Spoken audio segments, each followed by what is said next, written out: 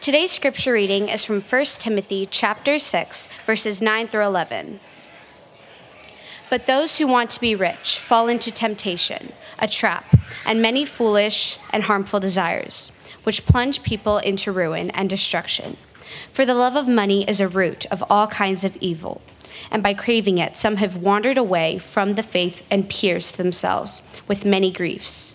But you, man of God, flee from these things and pursue righteousness, godliness, faith, love, endurance, and gentleness. This is the word of the Lord. Let's pray together.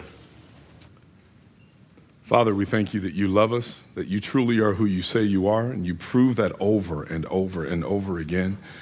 God, as we have seen who you are in our worship and even in our communing together, we pray that you would remind us and teach us and reveal yourself to us through your word today. You tell us that these words from you, they are what we need to be comforted, to be rebuked, to be corrected, to be taught, to have everything we need for life and godliness. So God, will you bring all those things today for us through your word by the power of your Spirit in Jesus' name, amen.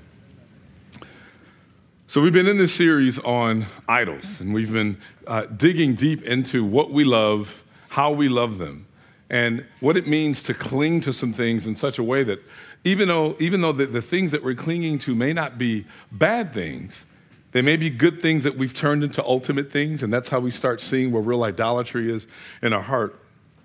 And so the topic that we're going to talk about today is one that I think I've shared this once before.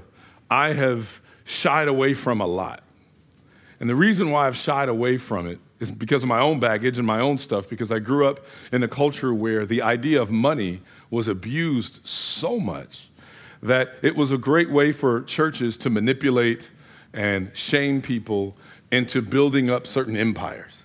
And so I've seen that so much, and I've been so concerned by it because I've seen people hurt by it and abused by it, that I've really avoided it altogether.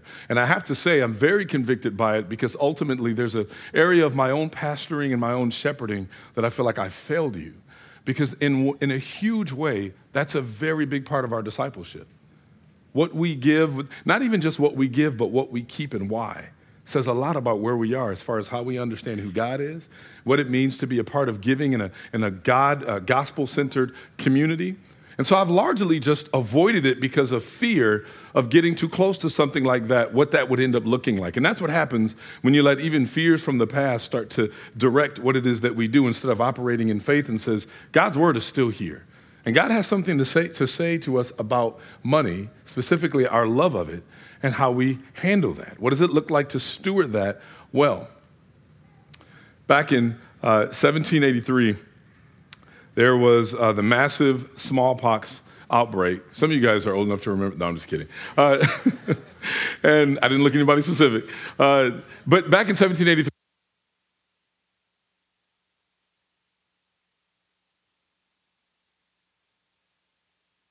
of smallpox. And when this happened, all of a sudden, you started seeing people dying left and right. Roughly 80% of children who contracted this disease died.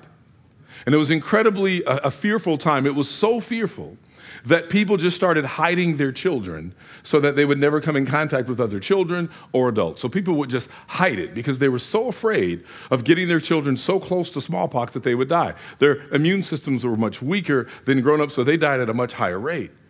And so you could understand why people would hide from it. They would hide and keep our kids locked in the house. We don't really want them to get anywhere near that. Well, there was a man by the name of Edward Jenner. And Edward Jenner was a scientist, he was a doctor, and he felt really strongly that there's gotta be another way. There has to be a better way than hiding from the disease. And so he had the idea that why don't we expose certain children and kids and adults, he started with adults, expose them to a slightly derived form of smallpox in cows, known as cowpox. And so he started allowing people to get closer. He started testing some things. And what they found was almost 100% of the people that got exposed to this cowpox had no reaction to smallpox. And all of a sudden, people started surviving. People started making it through. As a matter of fact, he and his other doctors came up with the name vaccine, which is from the Latin word for cow, which is vacca. And so the reasons why we actually use that now. Now listen, this isn't about like whether you should vaccinate or not. Please don't send me emails going, I felt challenged or attacked or triggered. I'm not even going either way on that. All I'm saying is that back then when there was this massive disease that was killing people, the idea was hide from it instead of get closer to it. Hide from it instead of get closer. And so what we need to do, and what I've been convicted in, is I actually need to, instead of hiding from this particular issue, we need to get close to it. Why? We're not worried about smallpox now, true. But we are worried about another form, another kind of a disease. It's been called affluenza. The idea that we have this addiction to being affluent and to gathering things for ourselves, what it means to build up our wealth and build up our storehouse. And we'll have great phrases and great reasons for doing so. Because there's this idea that I need to just keep getting. I need to keep getting. Now, the question still comes up, is it okay then to love doing that? So I'm going to say this. I'm going to ask you this. If you were to just stop and make a list of the things that you love, you don't have to say them out loud, but just think about them for a minute. Really take a few seconds, just think through, what things or people do I love? What things or people do I love? Just think about it for a second. You see, whatever you love, or whoever you love, you will pursue, you will protect, and you will prioritize. Anything you love, or any person you love, you will pursue, you will protect, and you will prioritize. When you love the right things, then those 3 Ps are good. When you love the right things, when you love your spouse and you love your children, you will pursue them, right? If there are people that you love, you pursue relationship with them. You protect them from harm. You prioritize them above others, right? Of other things, other activities. You prioritize them. Why? Because I love them. But what if I love things that I shouldn't? You see, if I love something, I'm going to pursue it, right? So what if I love something? It may not even be a bad thing, but it's an ultimate, so I'm pursuing it at other people's expense. Or I'm protecting it, even though there should be some things that should probably impact it. I'm protecting it because I want to keep it for myself at other people's expense. Or I'm just prioritizing it above others that I should be loving. This is what disordered love looks like. I start pursuing the wrong thing. I start protecting the wrong thing. I start prioritizing the wrong thing. Now, hear what I'm saying. This passage, it is often one of the most misquoted passages in Scripture, because typically the way the quote goes, and when you Google it, you see it everywhere. I hear it quoted in media all the time incorrectly. Money is the root of all evil. Do the Scriptures actually say that? No, they don't. Let's take a look and read it together again. Here Paul is writing to his protege, one that he actually mentored and discipled. Timothy was this young Jewish and Greek Samaritan. So Paul has spent this time mentoring this young man, teaching him what it means to be a pastor, teaching him what it means to disciple folks well. And here he is giving counsel to this young pastor of this church. And here's what he tells him. It's really interesting. He says, we'll start at verse 3. If anyone teaches false doctrine and does not agree with the sound teaching of our Lord Jesus Christ and with the teaching that promotes godliness, he is conceited and understands nothing, but has an unhealthy interest in disputes and arguments over words.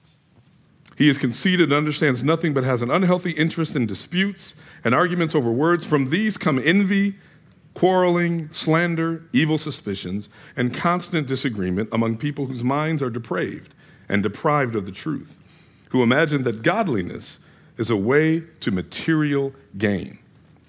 But godliness with contentment is great gain, for we brought nothing into the world, and we can take nothing out. If we have food and clothing, we will be content with these. But those who want to be rich fall into temptation, a trap, and many foolish and harmful desires, which plunge people into ruin and destruction. For the love of money is a root of all kinds of evil, and by craving it, some have wandered away from the faith and pierced themselves with many griefs. Do you hear the difference there? We so lazily will just throw out, well, money is the root of all evil, and you'll see that everywhere. And what you're seeing is there's a deeper issue, right? What you're seeing is that money, like anything else, is this incredible tool. It's very amoral. Actually, it's neither negative or positive. It's this very neutral thing that can be used and appropriated for really good things or really bad things. The question is, do you love it? This is one of those things where when I was in business school, it was a very big topic, right? Because you would have lots and lots of business leaders and financial folks that would say things like, loving money is a good thing. There's nothing wrong with loving money. And then we'll justify it. We have all of our justifications. Why? Because look at all the things I can do with money. I can do this for them. I can do that for them. Matter of fact, there's an incredible list that one financial guy used. It's fresh out of business school, and he said this. He said, it's a great thing to love money. People should just admit it and stop trying to be fakely, falsely puritanical, holier than thou. Truth of the matter is, we all love money. Let's admit it. And then he starts giving the justifications. If you love money, you might study harder in school. If you love money, you might work harder at your job to get that raise and that promotion. If you love money, you might take more risks by starting a company. If you love money, you might allocate resources better and not burn through a whole ton of cash. If you love money, you might be able to help more people in need by giving away money or time. If you love money, you might be able to experience financial freedom and do things that you really want to do. If you love money, you might be able to express yourself more freely without caring what people think. If you love money, you might be able to stop doing things for money and start doing things out of love. Now, many of those things aren't bad things, right? In and of themselves. But there's a fundamental attribution error here. To think that your love of money will take you there is the scary thing. To think that the love of money takes you there is where the idolatry takes root. Here's what I mean. We have a high view of ourselves. We say this all the time. We tend to overestimate our willpower and our knowledge, and we underestimate our sin nature and our self-worshiping. We underestimate it all the time. So the only way this list could be true is if you are this perfectly formed, completely devoid of any kind of self-worship, sin nature. But here's what the truth is. New York Daily did a poll about 5 years ago about what things people are willing to do for money. Listen to this.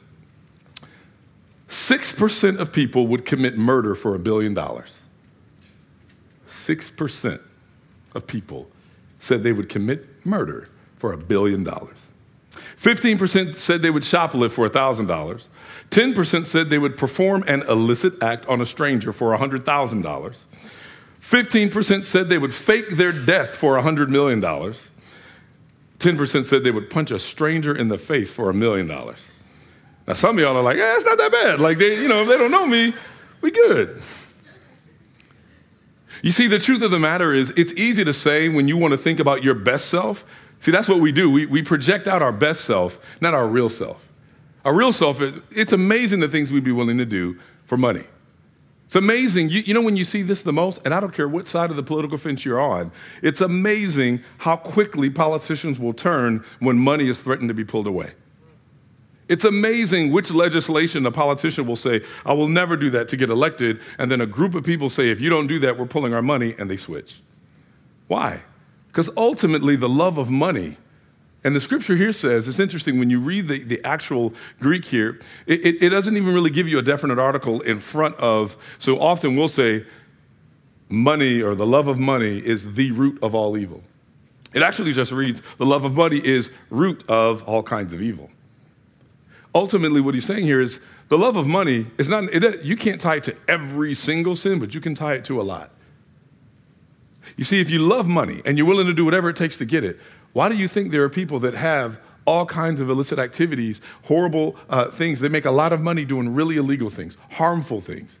People don't wake up one day and say at 5 years old, I can't wait to sell drugs and pharmaceutical things that can actually get people hooked and possibly kill them. No one says that, but they love money more than they care about the safety of the people around them. They love money and what it can bring them, even necessary things. That's why you hear people justify, listen, I had to do what I had to do.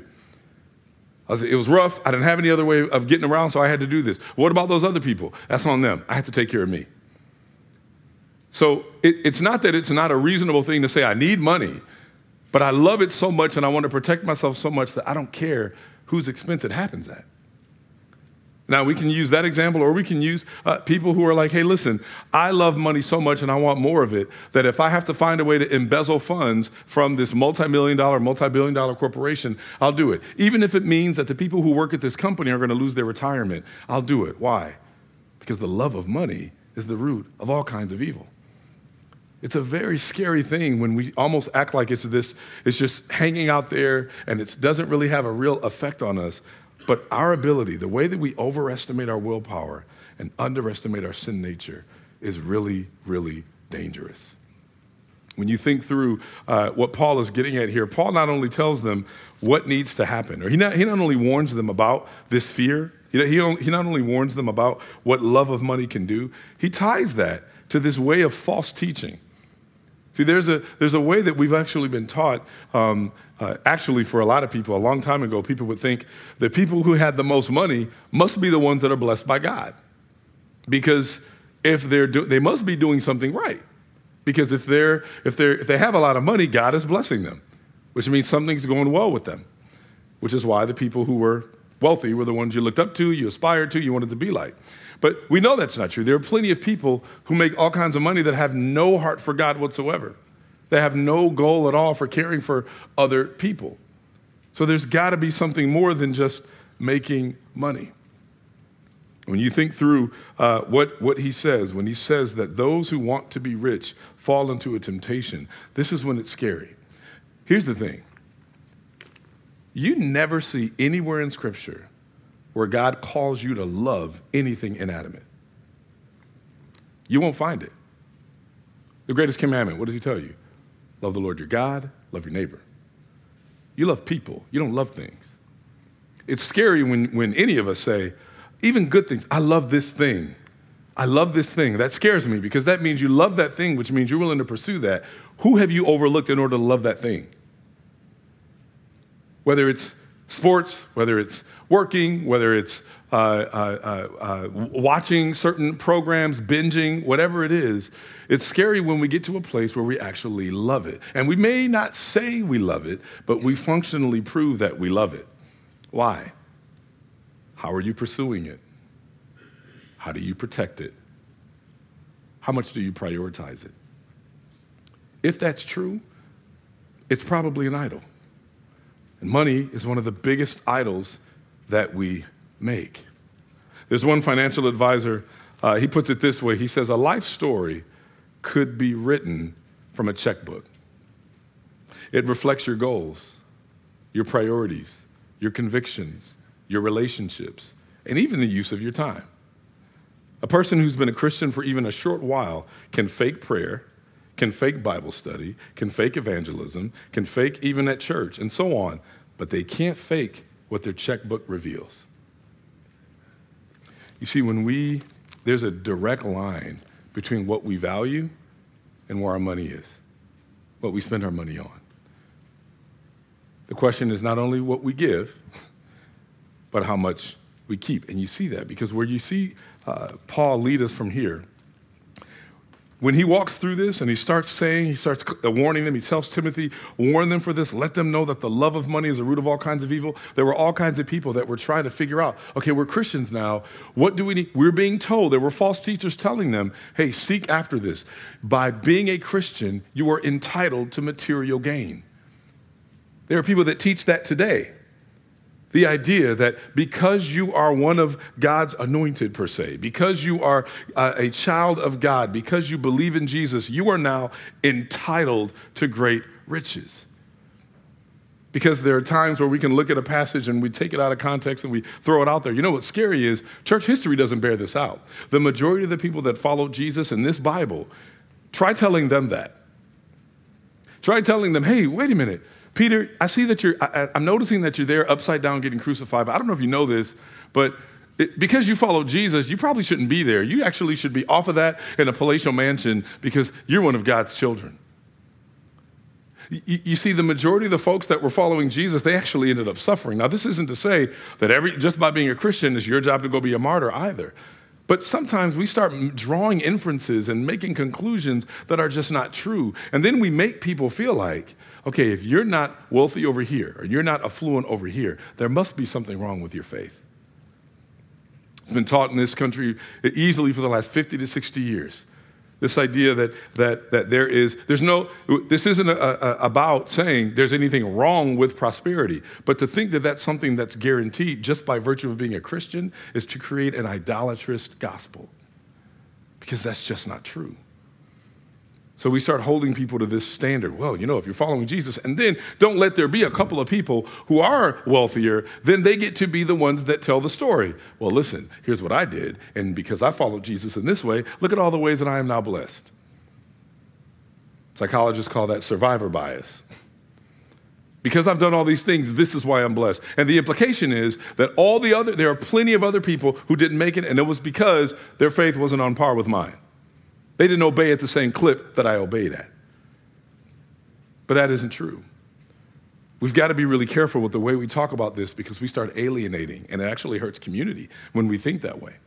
So Paul walks through, and he's warning these folks, and he's letting them know, listen, this false teaching, this idea, the way that you're tying your spirituality to great wealth, it's idolatrous, and it's scary, and it can cause great, great harm. Then he says in verse 11, but you, man of God, flee from these things and pursue righteousness, godliness, faith, love, endurance, and gentleness. Fight the good fight of faith. Take hold of eternal life, to which you were called, and about which you have made a good confession in the presence of many witnesses.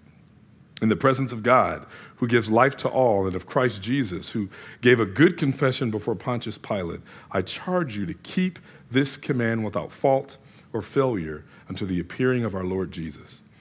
Now, when you think through everything he's charging him here, he's already laid out, here's the danger of affluenza. Here's the danger of this constant pursuit of wealth and how that becomes an idolatrous way of living, because you actually miss what it means to love the right things. So you start loving the wrong things. Really, we shouldn't love things at all. We should only be loving people. And so he's really getting at that. But then at the bottom here in verse 17, he says, but for those who have money, and by the way, if you were to do a one-to-one ratio here, there's a lot more people here that would be considered much wealthier than the folks during that time. But regardless of how we compare each other, think about this. If you have any discretionary income to do things to console and to comfort yourself, you're in a different position than most of the people here. We all are in different socioeconomic places, don't get me wrong. But if you have any discretionary income just in time to be able to just do something for yourself, you're in a much different position than folks were then. So listen to this. Instruct those who are rich, verse 17, in the present age, not to be arrogant or to set their hope on the uncertainty of wealth, but on God, who richly provides us with all things to enjoy. Instruct them to do what is good, to be rich in good works, to be generous and willing to share, storing up treasures for themselves as a good foundation for the coming age, so that they may take hold of what is truly life. Okay, so where is Paul taking us? What is he really getting at here? Paul is ultimately saying this. When or if you get to a place where you have extra money and you are in a position where you are in this, according to the World Health Organization, we in America are among the top 1%. If you make over $37,000 a year, you are in the top 1% of the world, which is just a crazy stat to think through, right? Now, what's interesting in that is that when Paul kind of speaks to this, he says, if you are in this place where you're considered rich or you're considered well-off or you're able to do things for yourself, you know what your goal should be? Your goal should be what it means to live out generously. It's nothing wrong with saying, I want to be able to accumulate wealth. Why? Because I want to be able to be generous. But it shouldn't be rooted in, so that's why I love money. Actually, it's I love people. Because I love people, that's why I work hard. I love my family. I work hard. I love the ability to be able to bless God's kingdom. That's the reason why I work hard. That should be the motivation. Not just, I want to be able to build this checkbook. I want to be able to know that I'm the highest paid at this position. You see that in sports all the time. The moment, you do realize like athletes are one of the few places where everybody's salary is for public consumption. Like you always know who's making what. I mean, seriously, how would we feel here if everybody's salary were just posted in our Icon Facebook group? You know what's interesting? There's a lot of business studies that show that morale is much better in companies when everybody actually does know what everybody makes, actually. There's a whole other study behind it. Because there's this idea that once everybody knows where the clip is and what gets rewarded at a certain place, the only people who normally the only people who tend to benefit from hiding salaries are the companies, because that ensures they'll never have to pay more than they should.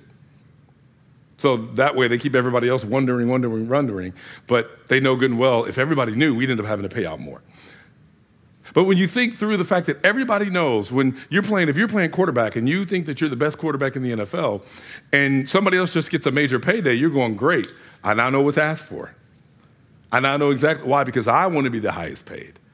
Or some people say, I want to be the top 5 paid, right? Because there's always this sense of measuring up. It's not because I need more money just because X, Y, and Z is happening, or there's this thing I'm a part of that if I have more money, I can actually be a part of being a blessing in this way. That's not what that's rooted in. It's rooted in, I need more. I deserve more. And so I'm going to pursue that. I'm going to protect my right for that. And I'm going to prioritize that. And what Paul says is, the only real vaccination against affluenza is a commitment to generosity, a commitment to loving God in such a way that you say, Lord, I'm so overwhelmed with how generous you've been to me that I can't help but want to live a life that's characterized by generosity to others. Now, what does that mean? What does that mean for us? Because for a lot of us, that's something different, right? What generosity looks like for one person is going to look very different for what it looks like for another person. It's going to be different. They're going to be, we all are in different places, right? This is why here at this church, if you've been through our membership classes, we kind of explain this, but you'll notice one of the things we need to be talking about money much more. One of the things we don't necessarily pressure with a specific percentage. You'll hear this in our membership classes, and we bring this up often. One of the things that's interesting is you don't really see in the New Testament a command for a specific amount to give. Now, we do, in the Old Testament, you saw people would give a tithe known as 10%. But if you really dig into what people gave back in the Old Testament in the ancient Jewish world, actually they gave much more than that, because you gave 10% of what you had, and then if you went to all of the feasts, you were required to give just at the feasts alone. And so when you combined all of that, you were given about 23%.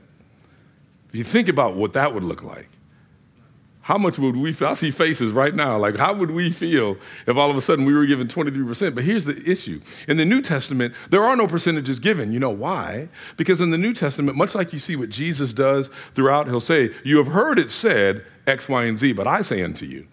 You have heard it said, don't commit murder, but I say unto you, if you have hatred in your heart, you've committed murder in your heart. You have heard it said not to commit adultery, but I say unto you, if you have lust in your heart, you've already committed it in your heart, right? He's always getting to the heart of the matter. So in many ways, what you see in the New Testament is you see this language that says, God loves a cheerful giver.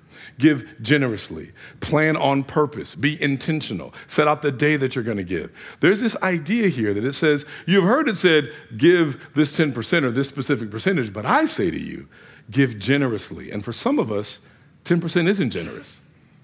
And for some of us, 8% might be generous. See, this is where we have to get to a place where we go, okay, Lord, I need to figure out what it means to give generously. And if we are part of a community of God, and we're a part of a church that says we want to be able to help the poor, we want to be able to help people who are in need, and we want to be able to see God's kingdom go forward in our own church, then we have to be a people that says, I want to commit to giving generously.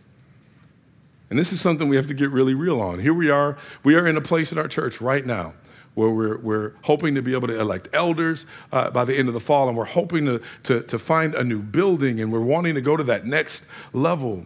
What I've noticed is a lot of times there will be people who are, hey, when are we going to do this? Hey, when are we getting ready to get X, Y, and Z? Hey, when are we going to get a building? And you almost want to go, hey, do you have any skin in the game here? Most times, the only investment people make is input and opinions. And they think that's a part of their worship. Input and opinions. But if we're really going to be a people that says we are committed to each other and committed to the work of God, then beyond what we sing on Sunday, where does our checkbook say we are? So honestly, like when you realize where your real treasure is, when you see where your checkbook is. And so we have to ask that question when people are going, I'll tell you, I've had people say some things over the last 5 years that blows my mind with respect to giving and respect to giving to church. I remember when we first started, we had a core team of people, and we had people who were like solid and really appreciated them and were really excited. And they were like, yeah, but we don't really believe in giving to churches at all. And I was like, wow, not even the one that you're a part of, that you're like committed to, that you've got people that you love there. So if people have needs in the church, and we don't always publicize this, but when there are people who have needs in the church, we try to be able to act and care for that. Where does that come from? Sometimes it comes from the generosity of people directly here, which is incredible. There are things I don't even know have happened that people do. But sometimes people come to the church and say, hey, we need help here. Are we able to do this? Where is that supposed to come from? And I'm asking these people who have been professional Christians for a really long time, and they're like, yeah, but we just find our own places to give, and it's okay. You see, a lot of times, and this is just family business here, but a lot of times, the way you think about your money says a lot about what you think of the church as a whole. It says a lot about having a low view of church or a high view of church. And don't get me wrong, I'm not saying that we just go pick any old, it doesn't have to be this church, I get it. People can be at any church, but it's not a matter of it has to be at this church or that church. The question is, what is your view of church in general? Do you have a view of like, man, if I'm in a healthy church, a church that wants to make much of Jesus, that wants to see people be fully formed disciples, that wants people to be adequately cared for, then do I want to actually give my time, but also my resources to ensure that we're all cared for? So that's what we saw in Acts chapter 2. When you remember what happened in Acts chapter 2, and you remember all of these folks that were there, you had all these people that were coming from all these different countries, every Jewish nation under heaven represented there on the day of Pentecost. And I always felt this strongly when I was a kid, because growing up in what they would call a Pentecostal church, which simply meant let's reenact what we see on the day of Pentecost in Scripture. Growing up in that church, oftentimes Acts chapter 2 was just a way to be able to prove, and here's what happens to all these people that believe. All these spiritual gifts will start to happen. And I'm like, wait, why do we skip? Why do we just highlight that and not focus on what happened at the very end? At the very end, as a result of the Holy Spirit being in God's people, you know what it made them do? Forget about whatever gifts and speaking in tongues. That wasn't even the point. You know what they ended up doing? Selling their things, figuring out where people had needs, and giving generously. Miss me if you say you're filled with the Holy Spirit, but you're not generous. Just stop saying it. Say, yeah, Jesus is cool, but he's not Lord, and the Spirit really isn't living in me because I don't have the need of feeling like I should be generous. That's actually a function of God's Spirit in us. The moment that we know that we're in need, the moment that we hear that there's a need, we go, Lord, this is a place where you've placed me that I feel safe, and I feel like the church is really doing what they need to do to be able to help meet the needs of people spiritually and physically, and so this is where my money's going to go. And understand, this isn't even about the church anymore. This is about my direct relationship to you. God, I care so much about you, and I know you love your church. I know you died for your church. I know this is the primary way by which you bless your people is through the church, and so I'm committing to that. But some of us have such a low view of church biblically that we can't help but to be idolaters with our money. And so where are we? What do we love? Soon we hope to be electing elders. If you remember in 1 Timothy and in Titus, there are these requirements for what it means to be a deacon and an elder in a church. One of the things that is can be a little hard to be able to figure out is there's a place in there where it says, not a lover of money. Now, how in the world do you know if somebody is a lover of money? It can't just be, I see you got that Gucci bag, you must love money. I promise I wasn't looking at anybody specific, I promise. If you got Gucci, grace and peace. It's awesome. Great. But how do you know? How do we figure that out, right? How do we know who is a lover of money? You don't just ask him, do you love money? No. Okay, you're in. So how do we really know? Well, ultimately, one of the main ways that we know as a church is, what does your giving look like? And this isn't like, I want to be able to figure out how much and tell you whether you should be giving more. It's more so, what are your generosity habits? And I can know certain things you tell me that's true, and for sure we hear stories of people being generous to each other, but ultimately, what does generosity look like for you in your church? What does generosity look like? That's a part of your discipleship. I wouldn't be doing my job. We wouldn't be doing our job if every other area of your life we're going to go, hey, what does life look like for you in your marriage? You're a husband. What does it look like for you to be a husband right now? What does it look like for you to be a wife right now? What does it look like for you to be a single college student? What does it look like for you to be single at work? What does it look like for you to be older and retired? All these questions, most of us would go, okay, that's cool. I expect that. I accept that. Hey, what are you doing with your money? Whoa, ease up. We can talk about some of the difficult, intimate issues of your marriage, but we go, hey, what are your spending habits like? Do you realize that whenever I've had some of these talks with folks, I've had talks with folks when we start talking about the money thing, and it wasn't even like, I just said, hey, I want to go talk. It just came up. And as they're talking, hey, what do some of your habits look like? What does generosity look like? And in talking to them, they said, you know what? I got to be honest. I'm realizing that I am so inept at being generous because I have some serious money problems, and we start finding out serious financial problems that we were actually able to bless and help them get back into some healthy habits so that they could take care of things they needed and, honestly, be generous. So it might mean for a person that says, hey, listen, for me, because of where I am, please understand this, because I've seen churches do this, and I think it is horribly abusive. When churches will say, listen, I've been in some churches where they'll flat out have like a $100 line, a $500 line, a $1,000 line, and they'll start picking out the people they think that can pay that. They're like, Earl, I know you're a doctor, so I'm picking on you, Earl. I know you're a doctor, Earl, so you can come out here and give me $10,000, right? They'll call them out right there in church, right? And just give people this idea, you need to be able to come down and do this. That's not it either, right? Because ultimately, it's something you've dedicated in your heart to give. Giving should never be compulsory. It should never be, I've guilted you into it. It should be, I have actually been moved by what God has done for me that makes me go, I can't do anything else but give. So the issue is never what you give. The issue is what you keep and why. What I keep and why. What is it that makes me say, because if I'm keeping it, I'm protecting something. And ultimately, we all have this struggle, right? Because ultimately, resources are always scarce. So I'm so afraid of what's going to happen. I'm so afraid if I give this, am I going to get it back? I'm so afraid if I get this, is there going to be more later? I'm operating in this scarcity mentality. And this is why one of the best truths that can govern all the ways that we give is this. Everything already belongs to him. Everything already belongs to him. If we think like that, then ultimately everything we have, even if we've worked hard and earned it, it's all loaned to us. Everything we have is on loan from God. God, you've given me this. You've given me the ability to do this. That's awesome. You've given me the ability to acquire wealth, or you've given me the ability to acquire some of these resources. Maybe I was born into a family where I had certain resources. Whatever, however that happened, it happened. What do I need to do to steward this for your glory, God? And I realize that generosity is always a part of stewarding things for your glory. So our prayer life shouldn't just be, God, give me more. It's almost, God, increase generosity in my heart. Give me a heart that desperately wants to be generous first. Shouldn't just go right to, what do I need? What can I get? What can I hold? And then at the end of the day, okay, finally I have some things left over. Now I'll give. See, this is how we know the difference between whether or not we are generous or whether we're idolaters.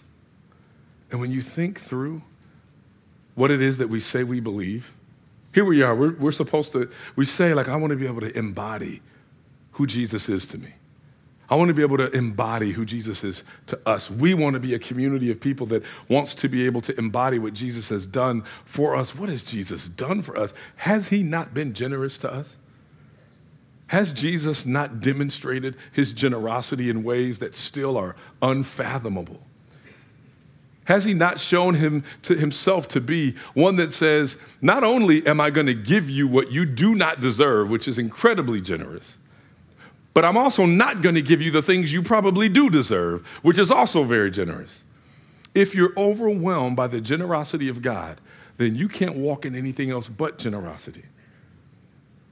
So for some of us, again, it might start, like some of the people I talk to, it might start with, you know what, I can't do this, but I'm going to identify. I've known some people that are like every year, based on the habits that we've created in our family or in our life, or if I'm single, these habits I've created, I've got bills and I've got this and I've got that. The one thing that we don't do is say, and I've seen churches do this, hey, listen, yep, I know you got bills. I've seen this happen where they say, I know you've got bills. Don't pay that bill. Give that money here first, and God will give it back to you. That is false. Please, if y'all hear me do this, remove me now. Because the Bible also says to owe man nothing. We're actually supposed to work our way out of ever being in debt to anyone. So it would totally be asinine to go, hey, that thing that you should be doing as a good, responsible citizen of paying your bills, don't do that. Give it here instead. See, that's worldly wisdom. That's ungodly logic. We'll never do that. What it may look like is this. Listen, I'm not going to give you a dollar amount. Here's what's going to happen. Pay your bills. Figure out what has to happen. And if there's people that you can meet with, that we have people here that can do that, and we'll walk through and say, here's a financial plan for me to be more generous. Let's walk through that. It might be, for me, it might be 5% for the next 6 months until I get these things down. And then the big goal is this. What do I do? How intentional will I be? I make a plan, and I prioritize that plan. And I say, you know what? For these first 6 months, this is what I'm doing. And when I get to this point, I will now up my percentage to this. I know people, even people in this church, that have made that as a point of their lives to say, every year, we're moving this percentage up. We're moving this percentage up. There's one pastor who wrote a book, and this book was super, super popular, well-known, made a ton of money. And that pastor decided, A, stop taking the salary from this church. He just said, I don't need it. I don't need to do this. Then also he said, I'm going to reverse tithe to the church. What he decided to do was just live off of 10% of what he had and gave 90% away. I'm not saying that is what we all should do. What I'm saying is our hearts should be open to be moved in that direction. What does generosity look like? So the question has to be, Lord, what do I give, but also what do I keep? Lord, help me realize what it is. What are the reasons why I keep it? Because if we're going to be the church that I believe God's called us to be, we have to be known for who we serve and how generously we give to each other, to his kingdom. Don't want us to be a people that people can look at and go, well, those folks sure do love money because they sure keep it. And this is something that when you look at what Paul is really warning Timothy, he's really warning, and he's encouraging him and say, remember who gave so much to you. Remember who's been so generous to you. And live a life that says, I really believe that, and I hold to that, and I'm being remade to think differently because of that. Amen? Amen. Let's pray.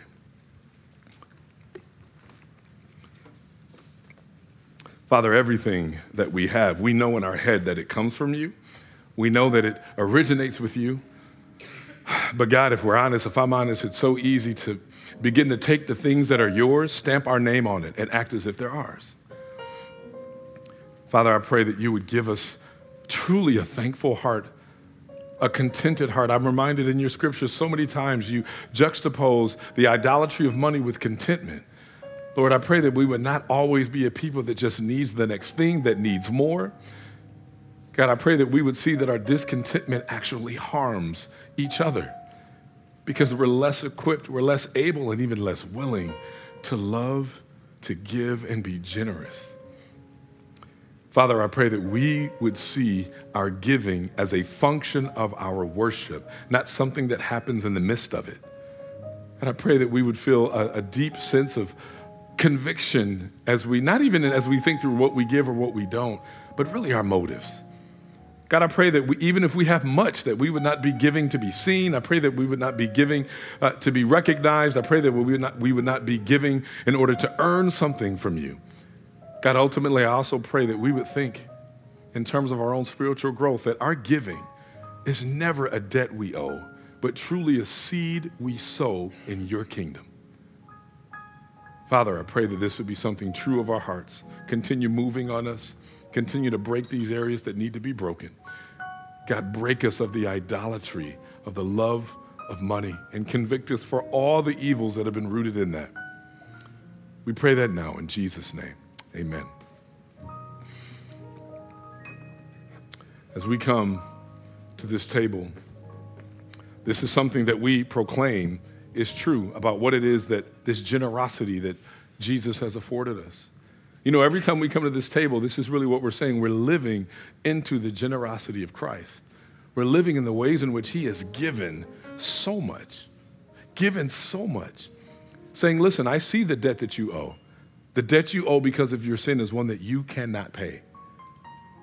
And I'm going to be so generous. God says, I'm going to be so generous that I'm going to give my son to live out this perfect life, to make him a perfect enough sacrifice, to pay the price that you owe. Is there anything more generous than that?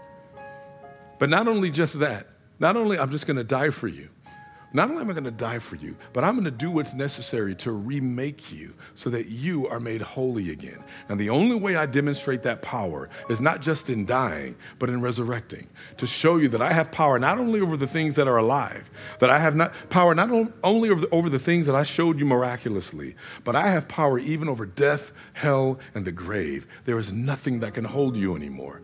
God is so generous that he removed even the sting of death and hell for you. This is what we say we hold to. We say, honestly, we realized the debt that we owed was so high. We were desperately in need of rescue, of being bought back, being redeemed. And we believe that. We believe that the only answer to our idolatry of today, you're thinking through, wow, I really see that there's some idols here. Or maybe it wasn't that, but there's something else that I know I love and I cling to that I probably shouldn't. Jesus doesn't leave you in that shame. He says, by the way, that idolatry that I, by my grace, revealed to you, I also died for that too. That idolatry that you're seeing, you don't have to hide that anymore. You don't have to hide like they did during smallpox. You don't have to hide your sin from the disease. You don't have to hide your children from the disease. You can come close to it because he's saying, I know this. I gave you the grace to see this, and I'm actually giving you my righteousness so that you no longer have to hold to this again. That's generosity. That's his love for you. That's his love for us. So if that's where your joy is, even if you are humbled by some of the areas in your own idolatry, if you take comfort and hope in the fact that, no, I am not a perfect person. I clearly am still an idolater, but I am trusting. I am broken. I am repentant, and I'm leaning. I am trusting in the finished work of Jesus to make me clean, to render me not guilty. Then this table is for you. If that's not where you are, if you're just not sure, if you're like, I think that the way that I have some things are good for me, or I don't know that I am an idolater. I don't know that I really have any of these areas here. Then let this time pass. The scripture says that he who says that they don't have sin is a liar and the truth isn't in them. And we all struggle with that at times. The moment where things are pointed out, I don't know how I feel about that, right? We say this often here. Exposure feels like assault. And so the moment something's exposed, you get defensive. And no, this is a time where we really, truly can lean into and go, you know what? I don't have to hide this. This is something real. But also, if maybe you're a believer and there are things that you know right now are idols for you and you will not let it go. You are like, I believe this, but I have to just honestly say, I'm not ready to let this go. Then this isn't even the time to shame you. Jesus wants to meet you where you are too. But he wants to meet you right there. He doesn't want you to come and act, put on a mask, and profess something that isn't true. So let this time pass. Let this time pass, and let this be a time where you're like, Lord, I need you to do work with me. I need you to do heart surgery on me because there are some idols I can't break. And he promises to help you break them. Anytime there's temptation, he says he promises to make a way of escape. So if there is an idol that has befallen you, he wants to meet you here. And our prayer is that he would come, meet you there, break those things in your heart, and you can come today, maybe even for the first time, trusting in a Savior that loves you enough to crush the idols of your own heart. As our volunteers come, we want to remind you that here at Icon, we do communion by the process of intinction. And so what that means is you'll come down the middle aisle, starting in the back. You'll walk down and take a piece of gluten-free bread, and you'll dip it in the wine or juice as you see fit. On the night that Jesus was betrayed, let that word sit in for a minute. Jesus was betrayed, sitting at this Passover meal that they have every year. And they're celebrating Passover, and he's looking at all these people who are claiming to love him, claiming to follow him, looking at the one who is going to deny him later, the other one who's going to rat him out later. And he's looking at them. And all he can do is go, and I'm still going to show you my generosity. On the night that he was betrayed, he gave thanks for that Passover meal. He picked up the bread and he broke it. And he said, this is my body, given for you. Take and eat of it. And in the same manner, he took the cup. What has just been a normal type of cup they've been drinking from for centuries, even millennia. They've been drinking from these types of cups all the time. And he takes this cup and he says, this cup is my blood poured out for the remission, the forgiveness of sins. The blood of a new covenant. Take and drink of it. Here's what Paul tells us. Paul says that every single time we do this, we are proclaiming the Lord's death until he returns. What are we proclaiming? Ultimately, we're saying we know that we suffer from idolatry. We know that our sin is rooted in idolatry. And we know that our best efforts will not cure us of this particular version of a disease. Nothing will cure it outside of the finished work, the life, the death, and resurrection of Jesus. If Jesus is who he said he is, then he's going to come back to finish what he started. So while we mourn the areas of our idolatry, we don't mourn as those without any hope, because we believe that he's coming to finish what he inaugurated.